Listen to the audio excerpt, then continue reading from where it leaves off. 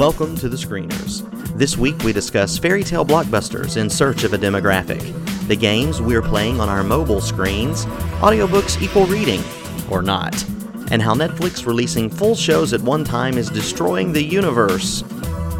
We go in-depth in our main event segment as we dissect the new effects spy drama, The Americans. And finally, we dig through the cutting room floor in search of the best and worst trailers. Let's go. From the big screen to the small screen and everything in between, this is the Screeners Podcast, where all media is appreciated, but none is safe. Welcome, everyone, to the Screeners Podcast, episode number 2. That's right, we made it to number 2, guys, and we are super excited to be able to bring you another wonderful episode this week. I wanted to just let you guys know a couple of things. Number one, we are now on iTunes, available for you to subscribe. So please head over to iTunes or your other favorite podcatcher and definitely subscribe to us.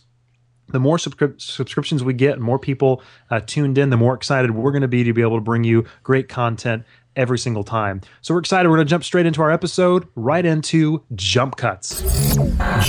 Jump Cut. Well, hey guys, welcome to Jump Cuts. This is our lightning round segment of the podcast where we're going to ask some questions that have to do with news or current events or just other things that we're interested in. And then each of us will have a minute or less to give our quick answers as we go along. So our first topic today is a question that I would like to ask everyone. The current trend of remaking fairy tales into film, semi-serious films, such as Jack the Giant Slayer, Snow White and the Huntsman, Hansel and Gretel, etc. How do you guys feel about that trend? Josh? Well, we didn't mention this one in the list, but I wonder if Alice in Wonderland is part of this, because that one was good. The rest of those are just a pile of, I don't know why we're doing it. It's not for kids, and it's not for any reasonable adult that I know. So that's me. Chris, what do you think? Chris? I think, honestly, to be truthful, I think the problem with this is that most of, just like you said, Josh, most of the ones that we've gotten have not been very good. And the hook for most of these shows or movies are how they can cleverly incorporate like familiar aspects of the original story into like a new way. And so, like, to give you an idea, like Once Upon a Time, the show on ABC, one of the things that kind of is the hook of that show is, ooh, who is this character? What fairy tale is he from? Or what fairy tale is she from? And after the first, 6, 7, 8, 9 episodes, you become tired of this kind of guessing game. And then also, how can they be cute about incorporating or reinventing or seeing the old story new? And so that, for me, that's just kind of tiring after a while. And I feel like most of these movies and television shows are just doing that ad nauseum, and it really just isn't very clever or fun. They're just, I don't know, they're not really doing a very good job, in my opinion, of making something old new again. They're just trying to bring up a childhood memory in a way that they think is funny or clever, and they don't really do it. Okay, Chad? Yeah, Josh said, asked the question during his answer, why do they keep doing it? And the answer is money, obviously, at least until Jack and the Giant Slayer, which looks like it's going to be a big bomb. I'll be honest, though, I'm a sucker for every one of these. Every time I see the trailer, I get excited, and I hope that this is going to be the one that's going to be good. And my hopes are always dashed against the rocks. But the reason I have hope about these particular kinds of things is because of one movie that's dear to me and to most of the world, and that's The Princess Bride. You've got a movie like The Princess Bride, which is a classic, which is clearly based on kind of fairy tale tropes. It's for kids, but it also can be enjoyed by adults. There's some intense stuff in that movie as well. So I'm of the opinion that it can be done well. I'm just waiting to see it. I did see Jack and the Giant Slayer last week, and while I was watching it, I did ask myself the question, if I was like 10 years old and watching this, would I love this movie? And I think there's an element of that where I think it would be kind of cool, but for me, the old version of me, I hate all of these movies. They're all bad. They're all bad, and they're just generic. They might as well, label it generic blockbuster, insert monster, insert lots of special effects, and let's hope it makes money. So I'm over it. Yeah, I think for me, I want to be excited about them. I would be excited about them if I had any faith that they would actually be good. But it seems like they're just kind of going downhill into worse and worse films that I do not want to see. I did see Snow White and the Huntsman. It was, not great. I haven't seen some of the more recent ones because I just don't really care anymore. But to respond to Chad's bringing up of The Princess Bride, I'm not entirely sure that's a good example because The Princess Bride was not a remake of a fairy tale. It's its own fairy tale. So when you're remaking these stories and you're not adding anything new or better or different, that's a different scenario instead of making a new fairy tale, which could totally be a good thing. I just feel like when you're retelling a story, if you're not adding anything great to it, then what's the point? So that's my thoughts. That's true. I need to amend my answer because I said Alice in Wonderland, and that's not really a fairy tale. That's just a story. So I think they all suck, all these fairy tale ones. Well, I mean, you look back, I mean, what is a fairy tale? A fairy tale is just something that's kind of gained a big status over time, right? I mean, these all used to be books at some point, right? Or, I don't know. Yeah. So they're all published. Short stories, I mean. What constitutes books? Shut up. I mean, what constitutes a fairy tale, right? But I mean, I think you're right though. I think Princess Bride is. I mean, it's more of a fantasy than it is a. I don't know. It's fairy tale. Right? It's kind of a fairy tale. It's got the quest for the princess, and it's got the different. But that's like Lord of the Rings. That's the Hobbit. That's like Melody said, it's not a remake. It's a story. It's like an original script. Yeah, but that again is not the reason it is or isn't a good movie because it's original. It's just a good movie. But we're talking about fairy tales that have been made into remade into a film. So anyway, Mr. Guyton. I agree, but I think a movie can be remade into a film that is excellent. It just hasn't happened yet. True. And Princess Bride just gives me hope. Shut up. Princess Bride is a wonderful film. We film. don't disagree with that. I'm just not sure it fits into this or not. All right, question number 2. Are audiobooks a suitable replacement for reading with your eyes like we used to? Chris? Absolutely. It's a different experience, but it's just as valid. You're getting the exact same information. You're getting the exact same, especially when it comes to nonfiction, I would argue. Maybe a little bit, when you're reading fiction, the argument can be made that you're diving into your own realm, and depending upon how you read, you go back and forth and all that kind of thing. But I think for the most part, especially nonfiction books, audiobooks work extremely well. If you're busy, if you're doing, if you're driving, obviously you shouldn't be reading while you're driving, but you can turn that time into productive time. I really do think that you are consuming the book as just as much as you would be if you were reading the words themselves on the page. Melody? Okay, so for me as a reader, as a fan of reading, I find it annoying when people say they read a book and really they just listen to it. That's not obviously reading. And if I were, it's not. You're not reading the words. You're listening. It's not that you're not getting the content, but you're not reading. So, if I were to have been asked this question a few weeks ago, I would have said, no, they're not a suitable replacement. Reading is way better. However, last couple months, I guess, I've kind of delved a little bit more into the audiobook world simply because my time is limited. And there were specifically some nonfiction books that I wanted to read, and I do have the drive time available to do it, and that does fit into my schedule. So I would agree with Chris a little bit. I think that it is a suitable replacement, especially for nonfiction. Personally, I would not really choose to listen to a fiction book as an audiobook. If it's something I'm really going to enjoy, I'm going to enjoy it way more reading it myself and not having someone tell me how the characters talk or things like that. So, in a word, yes for nonfiction. In a word. or 3. Wow. What do you think, Chet? Well, Josh, I know Josh is our resident language snob. He has the degrees to back it up, so I'm interested to hear what you have to say. But I actually did a little bit of my homework here because I had a preconceived idea that I was 100% no, that listening is not the same as reading, and I still feel that way. But evidently, there have been some studies that have been done that shows that the cognitive process is about the same whether you're listening or reading. So there's kind of the argument to be made that it is kind of the same. And retention, there's not a substantial difference in retention. The one thing I guess that I notice is really the only time I ever want to do an audiobook is when I'm doing other things like driving or, I'm in a place where I've got a few minutes to pop in some headphones. And I'm always distracted when I'm doing that because it's very easy for me just listening to other podcasts and listening to the radio to just kind of zone out and hear it, but not really hear it. So to me, I still think I prefer reading, but I have a hard time saying that it's not. You might have noticed in our notes when we were planning this out that my answer to this question was a complete non sequitur because I read audiobook as ebook because in my mind audiobooks don't count at all. They're not books. No. Ooh. I'm just kidding. Nonfiction, like everyone else has said, it depends on the book, in my opinion, but I think nonfiction can be digested as well.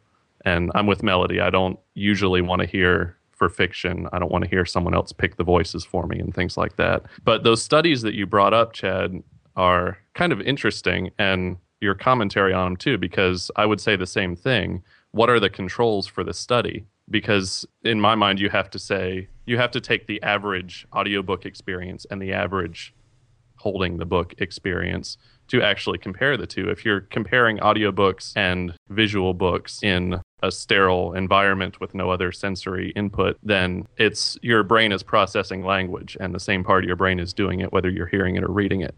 But Hey, Chris. he makes a good point. He has a master's degree. He has a master's degree in linguistics. Shut your face. He's earned the right to give that boring speech. Thank you very much. Who the heck brought science into this conversation? I want to ask that first. This is ridiculous. Well, the question says, How do are they you a feel suitable about it? replacement for reading? Josh, how do you feel about it? Do you think it is or isn't? Never mind, depends your time's what the up. book is. Moving on. Good. Wow. That was Look, you amazing. can talk about fairy tales for 5 minutes. That's true. I talked have a about minute. processing language, and suddenly yours shuts off. Well, yes, it does. I told you Chris is anti-reading. We've already established this. No, can I just ask this question real quick and find out exactly what you guys think? Is there a quick yes or no? So if somebody were to say, I read that book, and what they had done is actually listened to that book, is that a proper word to use? Or should they indeed say, hey, I listened to that book? After consuming an audiobook, can you then say, hey, I read that? No. No. You cannot. See, I don't. I disagree. I think you can say I read it. Okay, well, you're outvoted. You're wrong. The Yeah, end. I don't know. All right.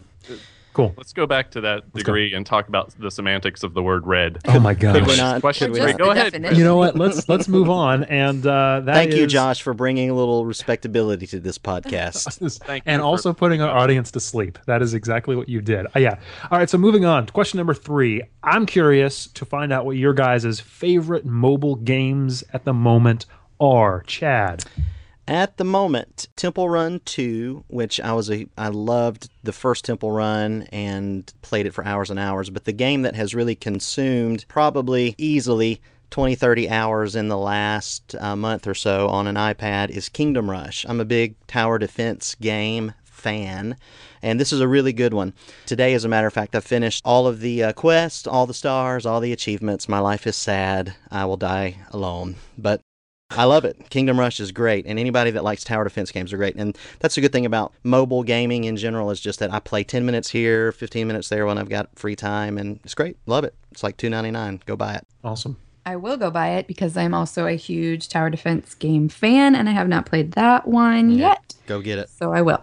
But that is actually not what I was going to say today, even though I do have a lot of fun with tower defense games. But I was actually going to talk about the Kairosoft series of games.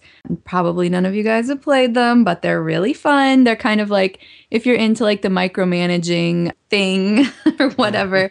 Some of my favorites are like Pocket Academy or Hot Spring Story. The new one is Dungeon Village, and I have not played it yet, but it looks amazing. And, they're just really fun if you like to just do the micromanaging thing and get all the achievements and make cool combinations to get lots of special powers and stuff. They're really fun. You should check them out. Search Kairosoft, and they're awesome. Now, wait a minute. What platform are they on? Did you say iOS. iOS? So that's iPad and. Of course, Chris, that's the only thing you allow in your house, you Mac snob. Actually, you know what? I'm going to break things up in a minute here, but Well. Josh is first. Well, I'll be short since I'm going to put you to sleep again and say that when I have 10 or 15 minutes, I have about 6 Scrabble games that I've got going, Oh so my I've got plenty God. to fill up that 10, 15 minutes, so I'm good. Did you say Scrabble? Well, the Scrabble knockoffs. Word Feud is much better than Words with Friends, but some people only play Words with Friends, so I Gosh. concede. Wow. So that's what I do. I've played other games, micromanaging style games, Melody. Game Dev Story was... I don't know whether That's the that's same on one. iOS. That's Kairosoft. That's Is it? Okay. Yep, that was the well, there first you one. go. And that's I a like really that good one. one. I haven't played it in a long time, but I liked it. You should So- check out the other ones. I should, then I'd lose more time to my little tiny smartphone and tablet. I have big screens to play games on. Yeah. Anyway, Is that it, Josh? Chris, you're up. Okay. That is it. So I'm going to break it up a little bit with the phone games, and I'm going to talk a little bit about the PS Vita, and that would be Need for Speed Most Wanted. I have played that game for hours and hours and hours. When I'm looking for a minute to kind of take a break and just relax, turn my brain off completely, Need for Speed Most Wanted is awesome. I cannot recommend it more. It is literally the console version of the game in mobile form. It's an open world game. You get into your high performance vehicle and drive around this city finding races, and literally every single corner, turn, building, car, tune up, everything is actually available on the PS Vita version that's available on the PS3 and the Xbox 360 version. So I love Need for Speed Most Wanted. It is a great game, and if you have a Vita, which most people don't, but if you do, You and six other definitely- people. I know, right? But it is a great game. It truly is. And a quick iOS pick, Apocalypse Max. Check it out if you don't know what I'm talking about. Just go download it. You won't regret it. Good stuff. Apocalypse Max and Need for Speed Most Wanted. There you go. All right, guys, I'm excited about this last question because I think we're going to have some interesting discussion, and it's exciting to be around for kind of the reshaping of digital content and delivery. So, as we all know, House of Cards was just released in the last month or so by Netflix. They released the full 13-episode season 1 on the same day. And this is obviously a radically different model from a business standpoint and from a consumption standpoint. So I want to get your thoughts on this. Is this a good thing or is it a bad thing? And I'm interested to hear why you think it is or is not. Melody, what do you think? To me, I think it's an awesome thing. I mean, that's the way that I have always enjoyed watching shows the most, is when you can just kind of sit down and watch the whole thing as quickly as you want to consume it. I mean, I think back to different shows that I first got into after they had already come out, such as 24, Lost, Grey's Anatomy, all of those shows. I watched the first couple seasons like back to back to back, and that definitely, gives you a different and I think better experience of the show. So as far as experiencing the show, I think it's definitely a great thing.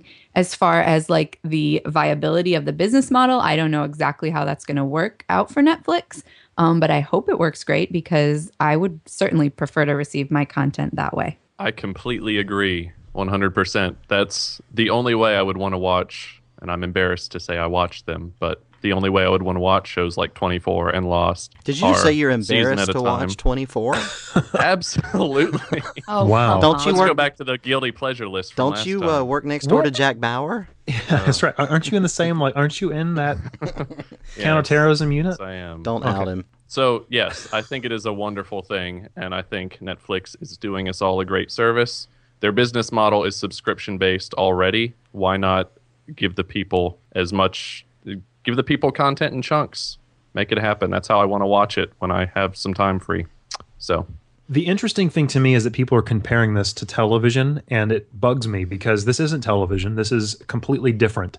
And so people are saying, well, aren't you losing something when you don't do it weekly? Well, no, because, what I was thinking is this is not every week they have to do. It's no longer linear, I guess, is what I would say. They can put everything out at once, and then you can watch at your own pace. It's not weird when the news organizations stopped printing everything at 6 a.m., with what happened the day before. Now we get things immediately online. You know what I mean? Like the medium changes, so should, the medium. In other words, if all the episodes are available at once, why not put them all available at once and let us watch them anytime we want? If we want to watch them and have a week in between, you can do that. If you want to watch them all in one night, you can do that. There's no reason why this should be an issue. It's so funny to me that people get up in arms about this. And just like Josh said, we're already paying for the service.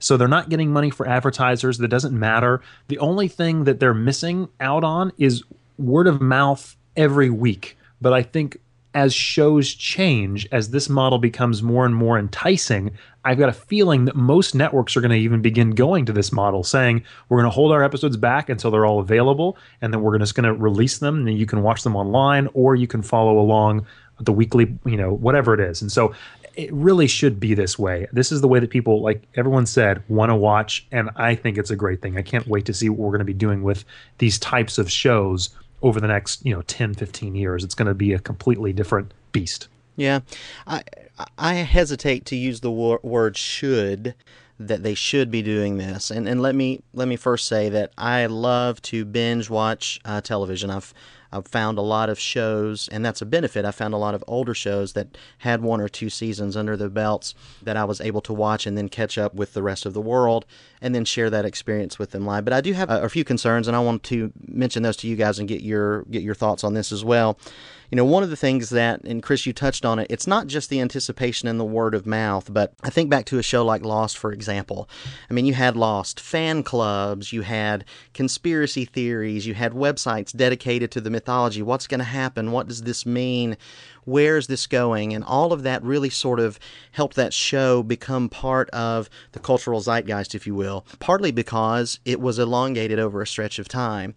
Imagine now if Lost had been released in its entirety, what a completely different experience that would be. So on the one hand, while as a selfish, self-absorbed consumer, I want what I want when I want, and I want to be able to watch it whenever I have time, I also feel like we may be losing a little bit of something that really helps build anticipation and builds a culture and a following around some of these shows that can be spectacular. Not to mention either the spoiler issues that you run into. How far have you seen? How far have you seen? I can't tweet about episode 7 because I don't know if you've seen episode 4.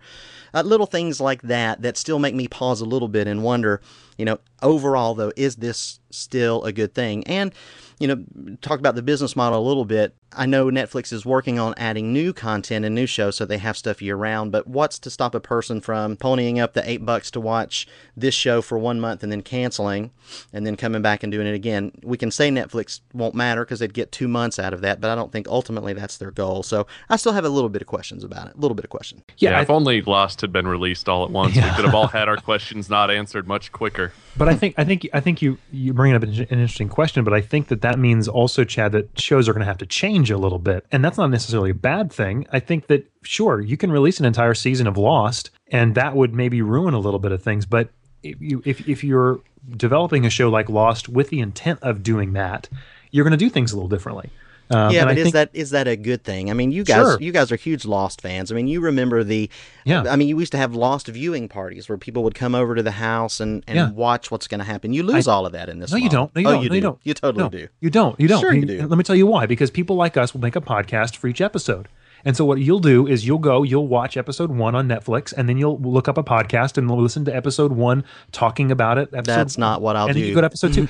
No, why not? Because if I watch episode 1 and I love it, I'm going to watch episode 2, and then at 4:30 in the morning, I'm going to have already been at episode 7. Exactly. And I'm not waiting on anything. Well, you don't have to. And again, that's what I'm saying. Like, if you don't want to, if you want to watch it that way, you can. And so I'm just saying shows will change, and that's not necessarily a bad thing. But you do have to admit that as excited as we were once we got into watching it weekly, as excited as we were to see the weekly episode, we were equally as excited to listen to the transmission, that podcast. So, I mean, I do agree with Chad to a certain extent. I think there are shows that... Yeah, but it's just going to have to change. That's not a bad thing. Or maybe there's room for both. This is the culmination of the instant gratification culture that we live in. This is the future, and it's happening. I understand. It's gratification. It's still the same amount of time invested. No, instant gratification is in what happens next. Well, screw this. I'm finding out. Yeah. You can't. But there is a stopping point, though. Season 1, we now have to wait another year and a half to get season 2. There is a break here where there will be some time in between. They're not going to suddenly just... But I mean, I have very vivid memories of sitting around with friends talking about episodes of television that we watched. Did you see that last night? Or have you seen this? I remember when No. I'm not. Listen, I'm all about it. I'm just saying these are questions that we need to ask because it's going to change the way that people consume content. And I don't know that that's the delivery system technology. It is what it is, but there's something special about kind of a group cultural excitement built around good television. And I think that may be a thing of the past. Welcome to the main event. Our main event this week, we're going to talk about The Americans. The greatest threat the United States now faces is the Soviet Union. Hello? The Americans have new intelligence. Undercover agents hiding all over the U.S. No one has any idea who they are. Well, they look like us. They speak better English than we do. Maybe there's another way. I would lose everything before I would betray my country.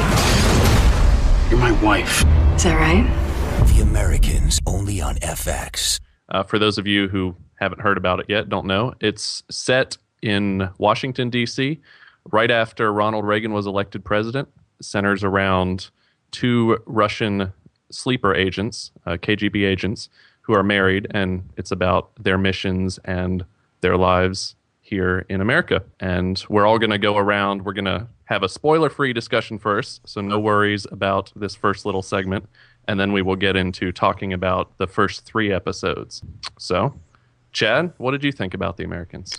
Well, in short, I absolutely loved it. I'm going to be honest, when we decided to do this show, I was really kind of apathetic about it because I'd heard a little bit, but not enough to get me excited. And I've seen through the first 4 episodes, and overall impression is that it's excellent TV. There's lots of wow moments throughout, very tense. The action is really good. One of the things that I really appreciate about this show is that when people fight each other, and this sounds like a nitpick, but when people fight each other, it actually feels like a fight.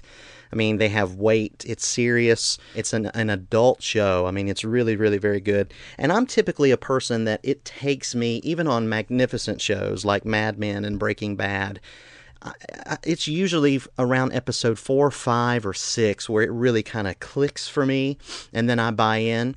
But this is the only show that I can remember in a long time, other than like Lost or The West Wing, where as soon as the credits rolled on the pilot, I was in 100%. So thumbs up. I really like what this show's doing.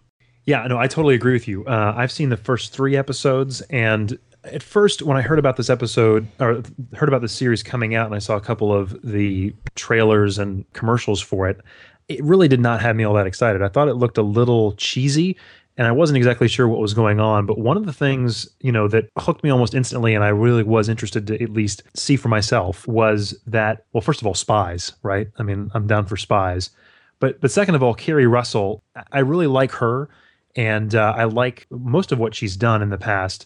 And so I was excited just to kind of see what she was doing and kind of what they were doing with this period drama. And I think at this point in cable networks, if you can do a period drama, usually you're pretty good. And this takes place early 80s, but it doesn't really rest on the fact that it's in the 80s. Like, I feel like Mad Men and a few of the other shows that kind of are, period pieces, like even like Game of Thrones and all these other kinds of things that kind of take place in a specific period, a specific time, they really kind of delve into that world, and the world's almost a character into itself. But what I liked about this is it didn't like do any cheesy 80s jokes. You know what I mean? Like, it's not really like all into itself about being in the 80s. It just literally is people living in the 80s, and that's it. There's no gimmick there. And I'm really glad that they decided not to do that. A lot of my other stuff is kind of going into spoilers. But another thing that gave me pause, though, too, especially after the first episode, was I felt like this was another network drama where I wasn't sure if I should be rooting for the main characters or not. Because as you said in your synopsis, Josh, these are KGB agents, right? These are the quote unquote bad guys. And so I was never sure if I should be rooting for, the main characters in Breaking Bad, the main characters in Sopranos, the main characters even in like Game of Thrones, like I already mentioned, Mad Men. Like, these are not quote unquote good people, but they're fascinating. And I enjoyed every single, the 3 episodes that I've seen so far. So I'll talk a little bit more when we get into spoilers. Yeah, I also enjoyed the show. I think Chris said kind of a lot of what I was going to say about it. I wasn't super excited to watch it either, just because, like Chris said, the protagonists are questionable as to whether they're, good or bad or whatever. And I just didn't know if I really wanted to see a show about that. But very quickly into the first episode, I was pretty hooked. I'm probably not quite as ravingly reviewing it as you guys are. I do enjoy it. I will probably keep watching it, but I'm not like, ready to go down as soon as this is over and like watch the next episode or whatever. I think that Chris's point of bringing up the period is interesting because it's something I've thought about a few times while watching the show. Sometimes you can almost even forget that it's in the 80s. It just feels like a spy show, and then someone will be wearing something and you're like, oh yeah, this is in the 80s or whatever. And I do think it's interesting that they don't necessarily engage the time period as much as some shows do. And I think, maybe that is a good thing. I also think that, and this might be a little bit into spoilers, I'm not sure. I think that the relationship between obviously the two main characters is definitely a very interesting part of the show, and probably what makes me even more interested in it than the spy stuff, although I love a good spy story as much as anybody. Yeah. But I do think that maybe sets it apart as something a little bit even more interesting. Oh, that wasn't a spoiler at all, actually. A couple of the show descriptions I've read say it focuses on the complex marriage of two Russian agents. So, there you go. That's a word. Yeah. It is. So I'm going to zoom out a little bit. And I just want to say that FX as a network, good for them for taking chances on some unconventional shows. You've got shows like this. You've got Louie. You've got Wilfred, which I don't know what they're doing with that, but way to be original. So people like you can say they're original. Yes. Exactly. So, but Louie is fantastic. It is. Yes. But, yep. Don't they also have Justified? I'm sorry. They do. Yeah. Is that them? Okay. Yeah.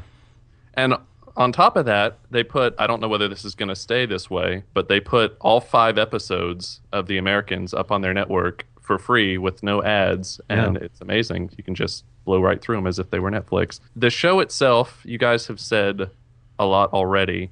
Not getting into spoilers, I'm with Chad on the whole fighting being realistic thing. That's good. Another thing the show does a lot is sex, and I'm not really sure why. It's a TVMA LSV show, so they've got to show some sex, but they're a cable network, so they can't be HBO. And what's the point? Is just they're trying to be edgy.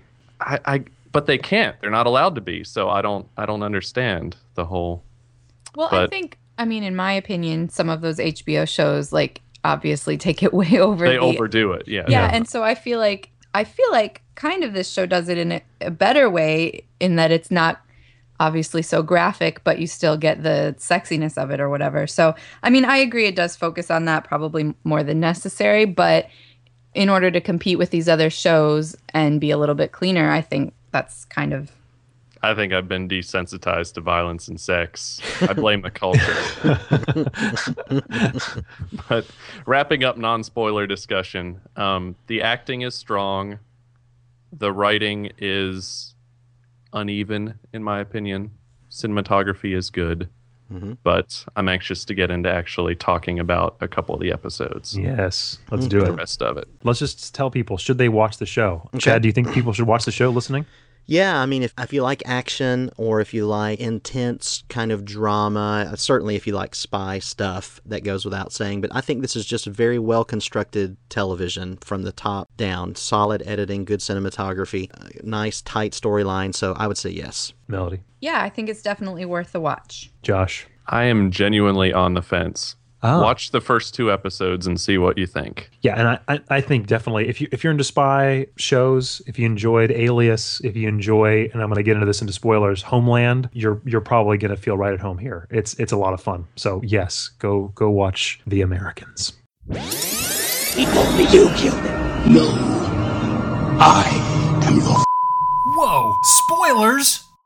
All right, so we've talked about the general overview of the show and what we thought. Now let's talk about the episodes in specific. And you might not want to be listening, as the bump might have told you, if you haven't seen these episodes. Yeah, so let's talk about the pilot.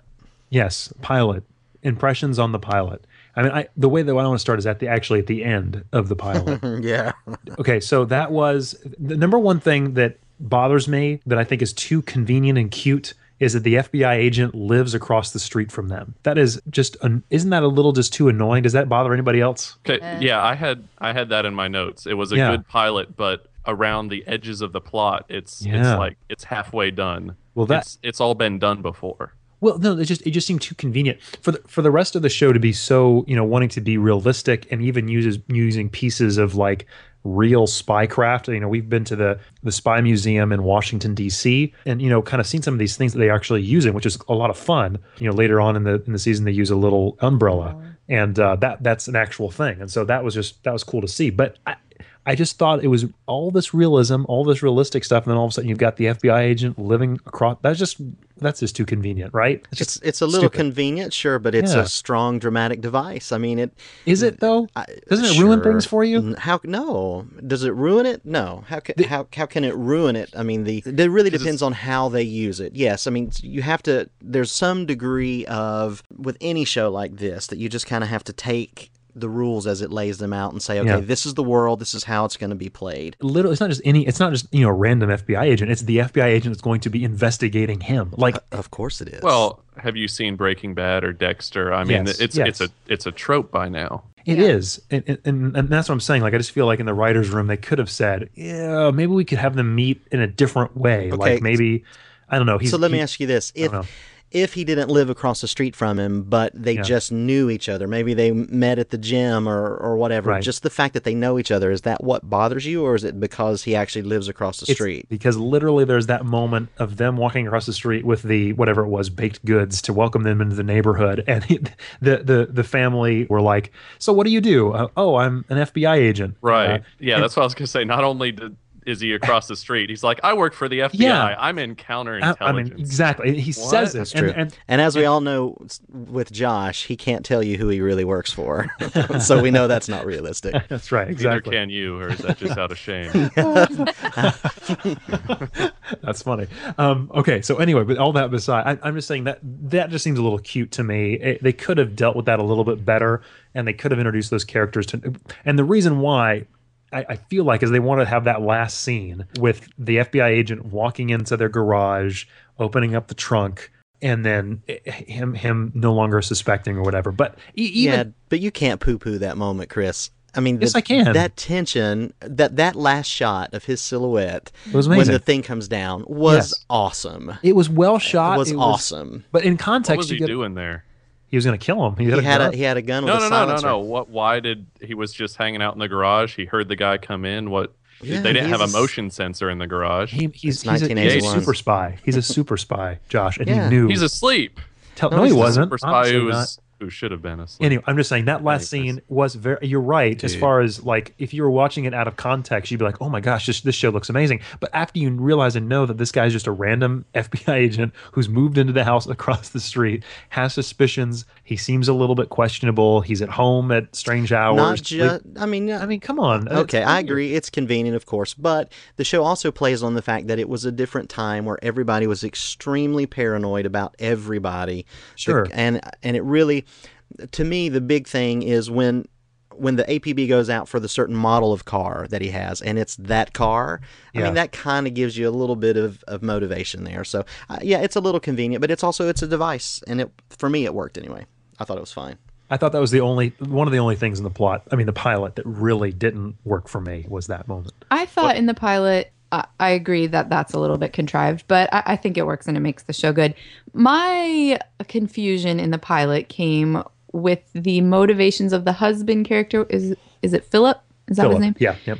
Like, okay, so halfway through the show, he's ready to throw in the towel and, turn themselves in, turn in the guy that they've got stuck in the car trunk, and completely go against his wife's begging him to not do it. Like, she doesn't want that to happen no matter what, and he's just going to go ahead and do it anyways.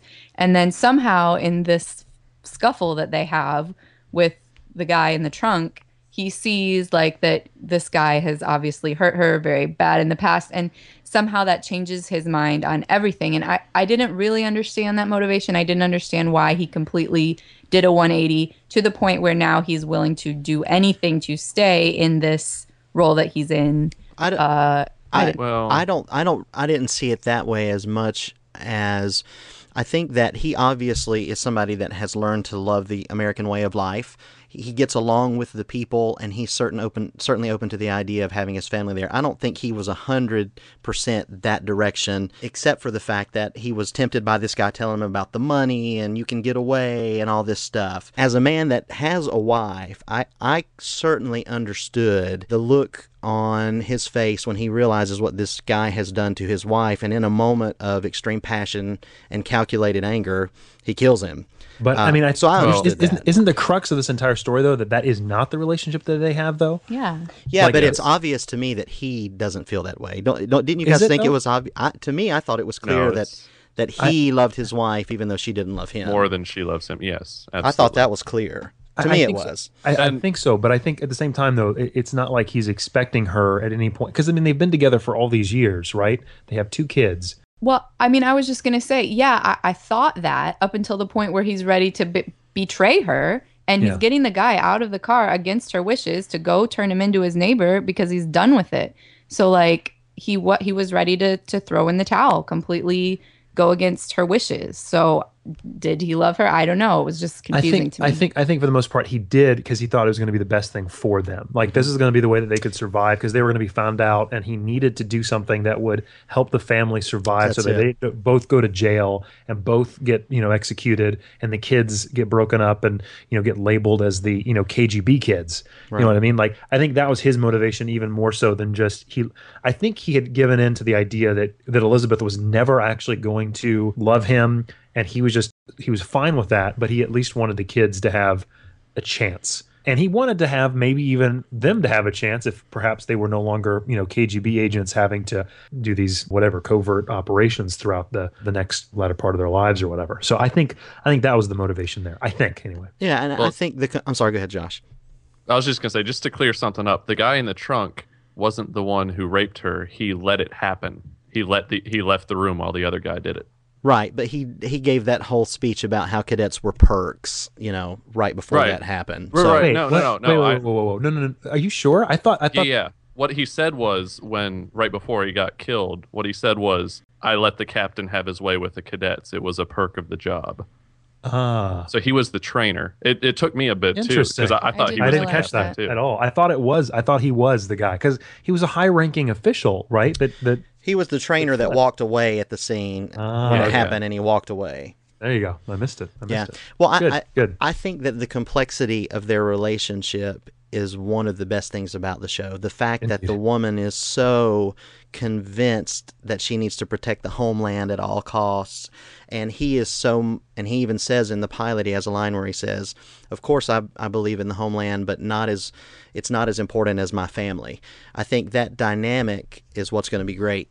Hopefully will continue throughout the season. And I know you guys have seen up through the 3rd episode. In the 2nd episode, for example, in the clock episode, I literally had a moment where my jaw dropped, and when he was smothering the man in his bed that they had poisoned, and it was so intense, and to see the mother there crying and begging for his life, and then they leave that, and then they sit in the car, and he has this look of just disgust. He hates himself, he hates everything about what he's doing, and then his wife reaches over and takes his hand to comfort him, as if to say, this is what we just have to do.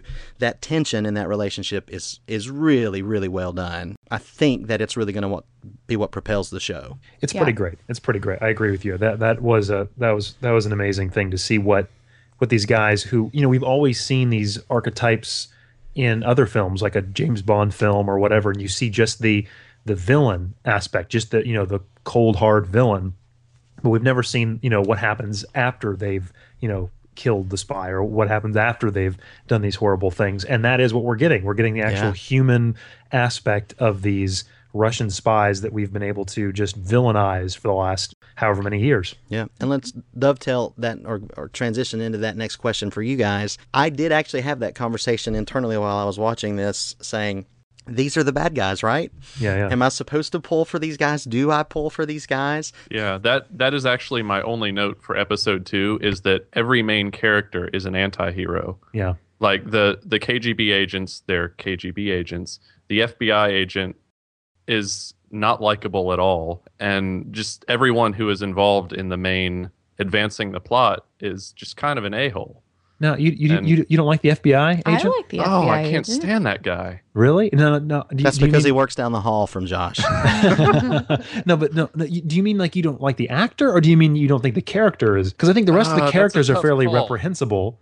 They're all not reprehensible, but I mean they're doing things that are fairly awful. The FBI guy is actually I mean, he's literally the good guy, quote unquote. He would be the one. No, he's not. Didn't you see him in the stereo store? Didn't you see him shaking down the Russian girl? I mean, he's still Jack. He's the American version. Yeah, he's the American version of the KGB agents doing what he has to do, and if that involves being a complete tool, then he's going to do it. That's not necessarily true. I don't think he would have ever killed anybody. I don't think he would have ever gone that far. I mean, maybe he will. Maybe he will. Maybe he will.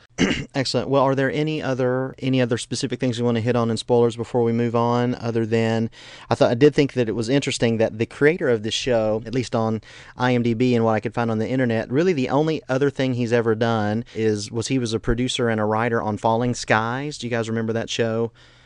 And there's your answer.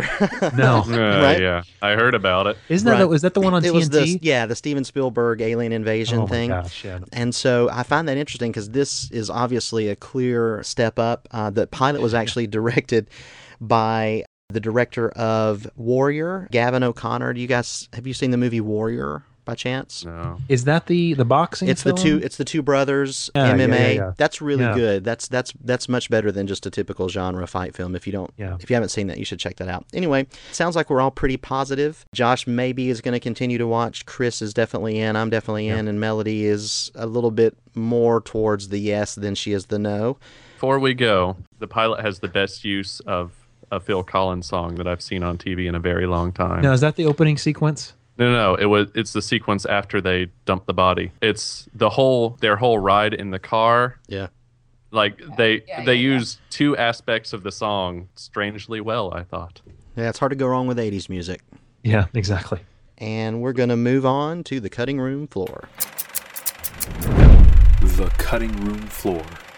All right, the cutting room floor is where we take all the leftover bits that we've been talking about over the week or have been interesting, popped up in the news, and we want to discuss briefly with you guys. And so I'm going to throw it over to Melody, and she's going to tell you what the topics are. Melody? So our first topic today is to discuss some trailers because we all enjoy watching trailers, enjoy talking about them, certainly have some opinions on them.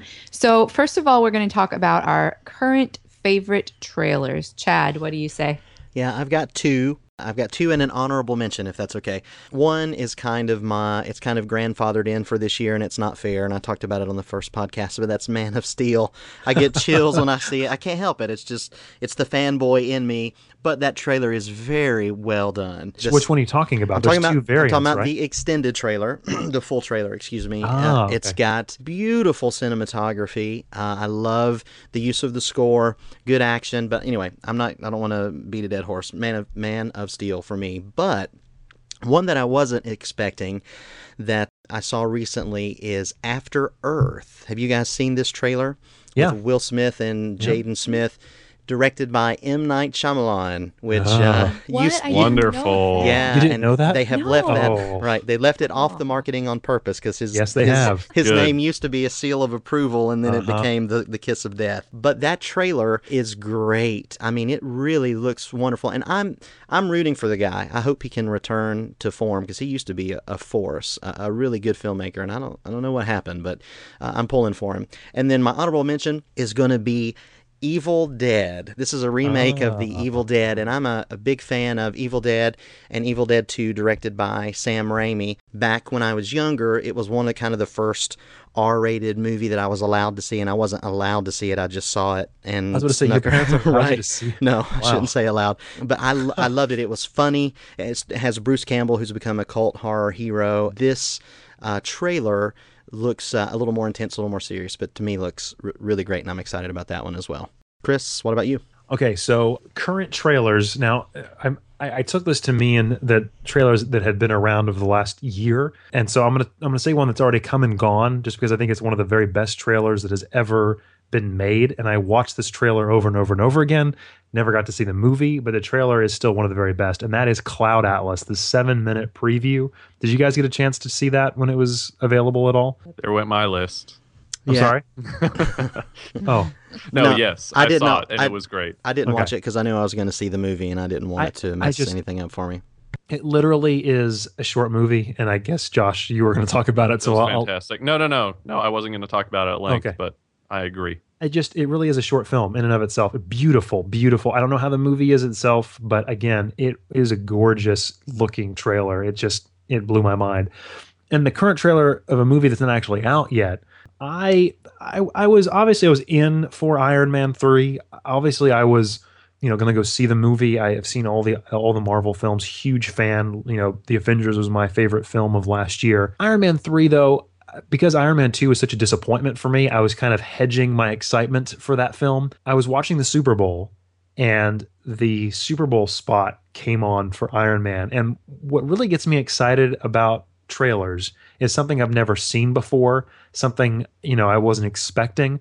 And so when the trailer for the Super Bowl ad came on and it was just, Air Force One flying through the air, people inside Air Force One, and all of a sudden a hole being blown on the back end of that thing and people flying out. And I was like, what is this for? This looks amazing. What I couldn't even place it. And then all of a sudden Iron Man flying out the back of Air Force One and asking, how many people are in the air? They say 14. How many can I carry? 4 or whatever it was. And he was like, oh boy, I was in. I was like, that just one scene, 30 seconds of just one focused, it wasn't a bunch of cuts. It was just one focused 30-second just excitement. I was blown away by that. And I really, really enjoyed that trailer. I thought it was well done, edited perfectly, and it looked great.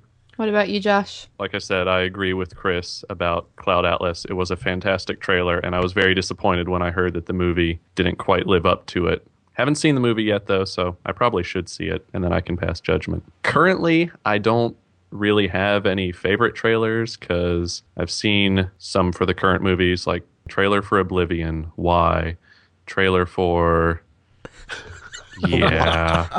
But I was on iTunes today. Just wait. Apple. I was on apple.com today, and I saw a trailer for a movie that I didn't know was coming out called It's a Disaster.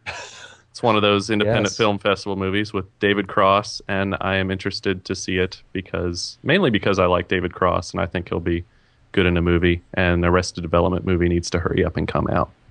There you go. So that's me. Melody, tell us why. Well, let me tell you why. I'm sorry to disagree with you, Josh, but Oblivion is actually my pick for my current favorite trailer. Sorry, I'm just a sucker for all of these things. I mean, we have Tom Cruise, we have Morgan Freeman, we have sci-fi and mystery and all of this exciting stuff. I'm sure the movie will probably be crap. I understand that, but I'm still super excited about it, and I think the trailer is very engaging and exciting, and I can't wait to see it. The trailer is gorgeous. It looks very good. It's directed by the guy that did Tron Legacy, which looked great but was awful. Yep. Yeah, I should probably separate the trailer from what I think the movie will be like. The trailer looked okay. Yeah.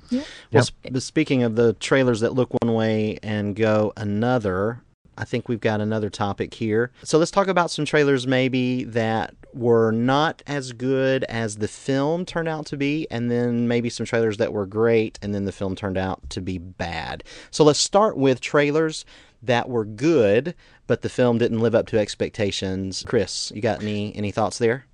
So I was just doing some research online, and I found this, and it is absolutely true. Now, I don't necessarily disagree. I don't agree that it's necessarily a bad movie, but it definitely did not live up to my expectations. And the trailer for this film was literally like excitement above excitement, and that is for The Matrix Reloaded. The Matrix Reloaded trailer is fantastic. I mean, you've got like all this amazing action, all this stuff on the freeway. You've got stuff you've never seen before. People going invisible and flying into cars, and just all this crazy stuff. And at the end, Neo flies through the air, which we've never seen before. It was just, when you see that. When I saw that in the theater for the very first time, I was blown away. I was just excited beyond excited. And definitely the film did not live up to that expectation.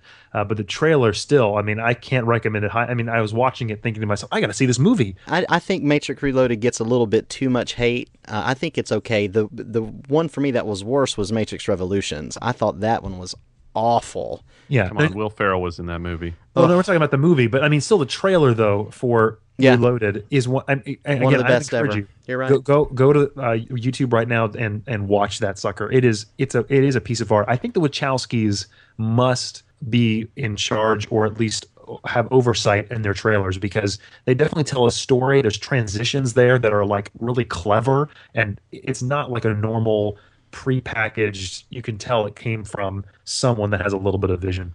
So anyway, Matrix Reloaded. So Melody, what do you think? So I took some time to think about this one because obviously there are a lot that I could have say. I think trailers frequently fail to deliver, or the movies fail to deliver on what the trailers promise. But I was trying to think of one that was like especially standing out in my mind. And this one, the trailer was super awesome, but also the franchise is something that I love dearly. So I think that also added to the disappointment of the film. But the one I'm going to say is Transformers. I was definitely like crazy out of my mind excited to see that movie, and the trailer was very exciting and beautiful and whatever, and I'm not a huge fan of the movie at all. So and that's what I would say. Thank you. Yeah, terrible. Well, mine is actually one, and I'm going to go back even way old school, not way old school, but medium old school. When this trailer first came out, not only was it an amazing trailer, but it got geeks around the world psyched beyond belief, and then the movie was, I don't want to say a drastic disappointment. I think it also unfairly gets criticized to some extent, but that is The Phantom Menace. When that trailer first came, I mean, that's the only movie that I can remember, and maybe in my life, outside of when I was, an early teenager, like standing in line at midnight, line wrapped around the theater for that experience, and then leaving and being like, I think I hated it, and that was very disappointing because that trailer, I watched it again actually in preparation for the show, and I was just like, this looks so awesome, I can't wait to see it. Oh, wait a minute, that movie's terrible. So I actually watched it too. That was one that was on my list of ones that I was going to say, just because I remember sitting in the computer labs at school and like 15 people gathering around one screen to watch this trailer. And this was the time when QuickTime was like a little small window. You couldn't go full screen. It wasn't in HD, but I mean, it looked amazing. There was just, oh my gosh, what was going to happen? And yeah, you're right. It was definitely not what I was expecting at all. Nope.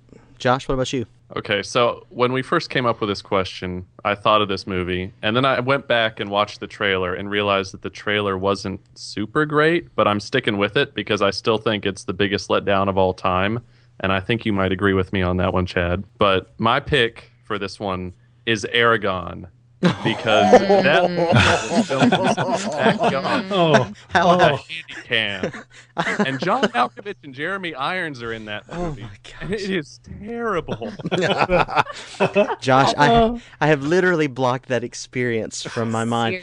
Seriously. So I'm sorry, we have to take 30 seconds to tell this story. So Josh and I used to live in the same town together, and Josh is a very intelligent person, and he doesn't read a lot for fun. And so I'm trying, in my efforts to dumb him down, I made some kind of bet with him, or something happened where I forced him to read a book of my choosing. So I gave him Aragon, and he read it and actually liked it. So we were both kind of sharing in the excitement of, man, they're making this into a movie. It's going to be the next Lord of the Rings. And then we went and watched it together.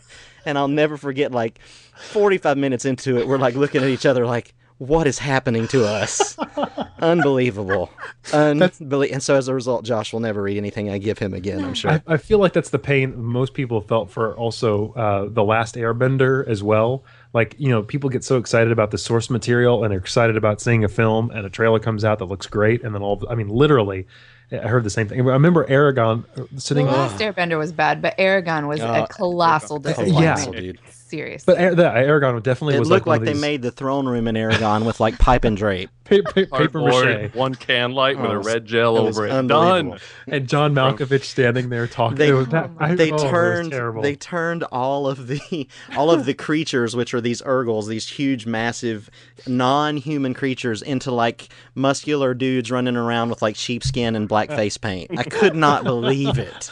Anyway, Pixar intern, they got to do the dragons. It was great. It was rough. Rough. Hilarious. That's hilarious. All right. Well, we got a couple more things here to wrap up, and then we'll go. So let's just real quick. Let's talk about a bad trailer where the movie actually turned out to be pretty good. Chris, do you have any on this one? I do, yeah. And that is going back to, and I know we talked about it last episode, us being huge Star Trek fans. Star Trek First Contact, the teaser trailer for this film, going back and watching it again, I remember it making me so angry when I went to go see the film, because in the teaser trailer, they have taken clips because when they took the teaser trailer out, all they'd done is shot principal photography. They hadn't finished the visual effects.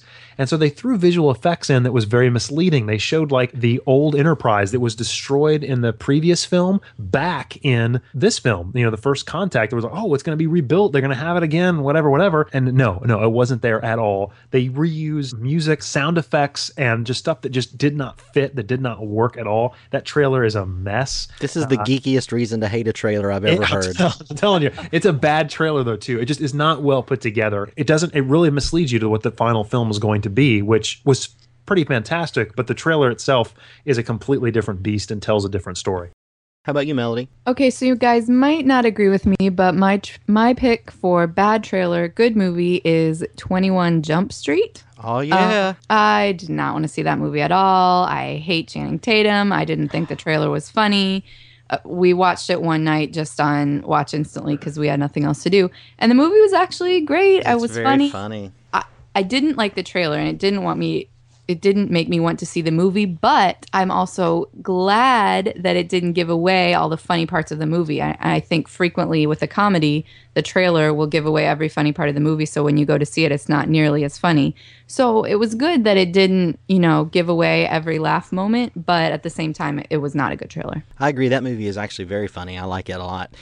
Well, mine, the Wachowskis, have been mentioned a few times in our discussion, and here they are for me. This trailer was terrible and made me not want to see it at all. And the only reason I did see this film was because I had seen everything and I had a free afternoon and nothing else to see, so I went, and I'm glad that I did. And that is Speed Racer. Oh my gosh. Now listen, that movie is great. I don't understand how people don't like that film. It's got wonderful special effects, super tight action. It's a funny story. It's pretty faithful to the series. And it's a good film. I think it gets a lot of undue hate. But the trailer, when I saw it, I thought this may be the worst thing I've ever seen. And some people may think it is. But I was pleasantly surprised at the experience. How about you, Josh? For me, if I don't like a trailer, I'm really not likely to go see the movie. Sometimes that doesn't work out for me. But I actually have to go back to last week, like you did for Man of Steel, and I have to go with Life of Pi for this one, because after seeing the trailer looked okay. I mean, it looked good, and I could have gone either way about seeing the movie, but the movie was really great, and I was pleasantly surprised. So I think that's got to be my pick. The Cutting Room Floor. Thank you guys so much for listening to the Screeners Podcast. Go to our website, screenerspodcast.com. And as Chris said at the top, we are on iTunes now, Screeners Podcast, so check us out there, subscribe. We look forward to hearing from you on the website, iTunes feedback, and we'll see you next time. And that's a wrap. You've heard what the screeners had to say. Now you be the critic. Head over to screenerspodcast.com and let us know what you think. See you next time.